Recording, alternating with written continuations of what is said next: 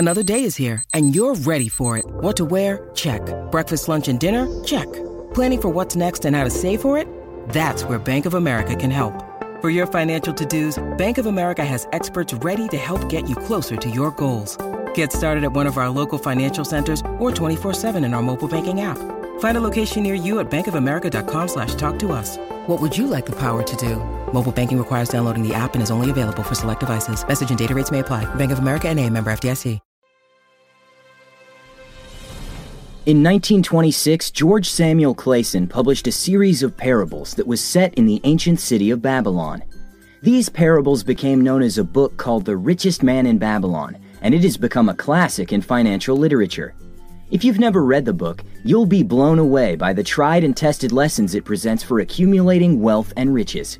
The story begins with a character called Bonseer, who was a chariot builder, and Kabi, who was a musician. The two had become the best at their craft, but yet were poor and had no money.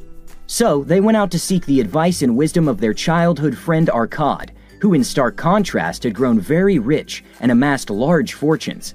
Arkad was the richest man in Babylon, and despite spending liberally and giving generously to charity, he seemed to have an endless amount of gold, and his wealth kept growing.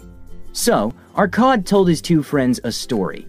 He said he was once a poor man too, a poor scribe actually, who made a deal with a rich man to find out the secret to wealth accumulation in exchange for his work on a clay inscription. The rich man agreed and gave him a very valuable lesson. He said, "I found the road to wealth when I decided that a part of all I earned was mine to keep, and so will you." This is a very powerful lesson, and it's the premise upon which every rich person has built their wealth. Arkad, the richest man in Babylon, didn't make his fortune by spending more money than he could afford. He became rich by setting aside 1/10 or 10% of his earnings and invested it in ways that were sure to produce more income. This is the first law of gold, to put 10% of your income aside for investing. The book says, gold comes gladly and in increasing quantity to any man who will put aside not less than 1/10 of his earnings to create an estate for his future and that of his family. This law ties into the principle of paying yourself first.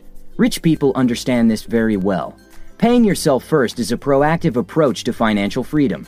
A lot of people constantly complain about how little money they have. They'll always say, "No matter what I do, I always have nothing left at the end of the month." Or they'll say something along the lines of, "My job isn't paying me enough." Although these points are valid, if one actually assesses where their money is going, they'll realize that most of the so-called priorities, such as weekly dinners out or going out every week, are actually not necessary expenditures after all, and are in actual fact a huge toll on your income statement. So what you should do instead is put 10% aside every month, the moment you receive your paycheck. Before you pay the bills, rent, utilities, your mortgage, Netflix, make sure you've set aside 10%. The sooner you get started, the better off you may be, and the larger your savings and investment funds will get. Not only will you take advantage of compounding growth to help grow your money faster, but should a major financial crisis occur, such as a huge medical bill, a large car repair, or in a worst-case scenario, a layoff, you won't be as scared. The second law of gold is to invest your money. The book says, "Gold laboreth diligently and contentedly for the wise owner who finds for it profitable employment, multiplying even as the flocks of the field." Gold and money indeed is a willing worker. The richest man in Babylon learned early on how money works and how to put his money to work for himself. He was able to control his expenses and learn the difference between necessities and luxuries. A lot of people struggle differentiating the two.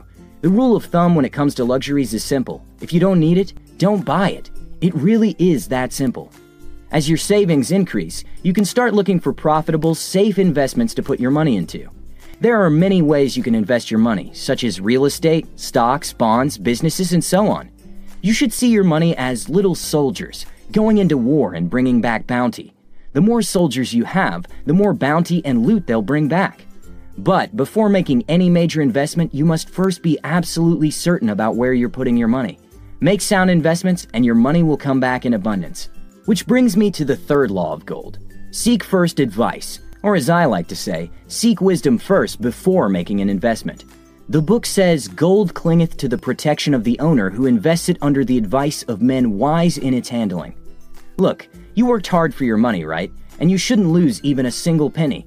So why would you trust your own inexperience to make sound investments? This is exactly what a lot of poor and some middle-class people do. They make investments out of their gut feelings or things they might have overheard from their friends, colleagues, or even on TV or the radio. What always eventually happens is they lose their money, or what they thought was a sound, solid investment was actually a scam. Very rarely would you hear that the investments were successful or that they made any money. The rich, on the other hand, seek advice from professionals wise in the handling of money before making any major investment.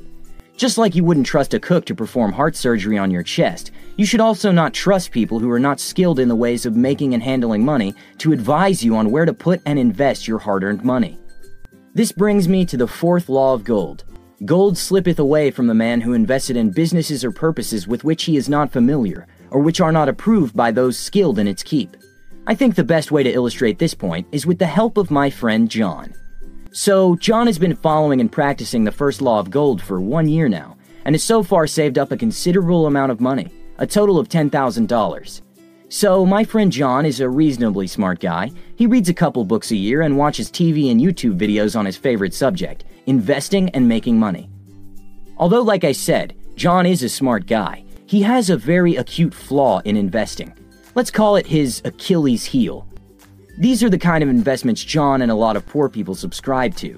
The moment they hear a quote-unquote good investment on TV or radio, they jump on it right away. You've heard it all before. This is one real estate opportunity you can't afford to miss. Or, invest in this stock, it's too big to fail. 2 months later, guess what? The basic rule to follow when investing is very simple. If you don't understand it, don't invest in it, period. Or, seek advice like the third law suggests, from men wise in keeping and making money. This is what John should have done. Instead of investing in bad stocks and real estate, he should have instead looked for and sought the advice of a person who is succeeding and making money in real estate or stock investing. So now, my friend John is broke and has about $500 left in the bank. But not all hope is lost. In his moment of misery, he conjures up a brilliant plan to make back the money he lost and then some. His plan is simple, brilliant, and cunning. In his eyes, it can't fail. John plans to go to Vegas, yeah, the gambling city, bet on a couple of games and make back the money he lost. He's absolutely sure and certain that he can make back the money and then some. Which brings me to the fifth law of gold. Gold flees the man who would force it to impossible earnings, or who follows the alluring advice of tricksters and schemers, or who trusts it to his own inexperience and romantic desires in investment. You see, in John's attempt to make back the money he lost, he thought the fastest and easiest way to make back the money was to gamble. Although very rarely some people do make a lot of money gambling, it wasn't John's lucky day. My friend John learned 2 very important lessons that year. 1, what happens in Vegas stays in Vegas. And 2, there's no quick way to become rich. The lessons that Arcad taught his friends are the premise of the book, and they are the lessons of wealth-building habits that I believe every rich person has followed to accumulate their wealth. These lessons have helped millions of people who practice them to become financially stable and wealthy, and I believe these lessons will help you build a firm financial foundation. Thank you guys so much for watching, and I'll see you on the next one.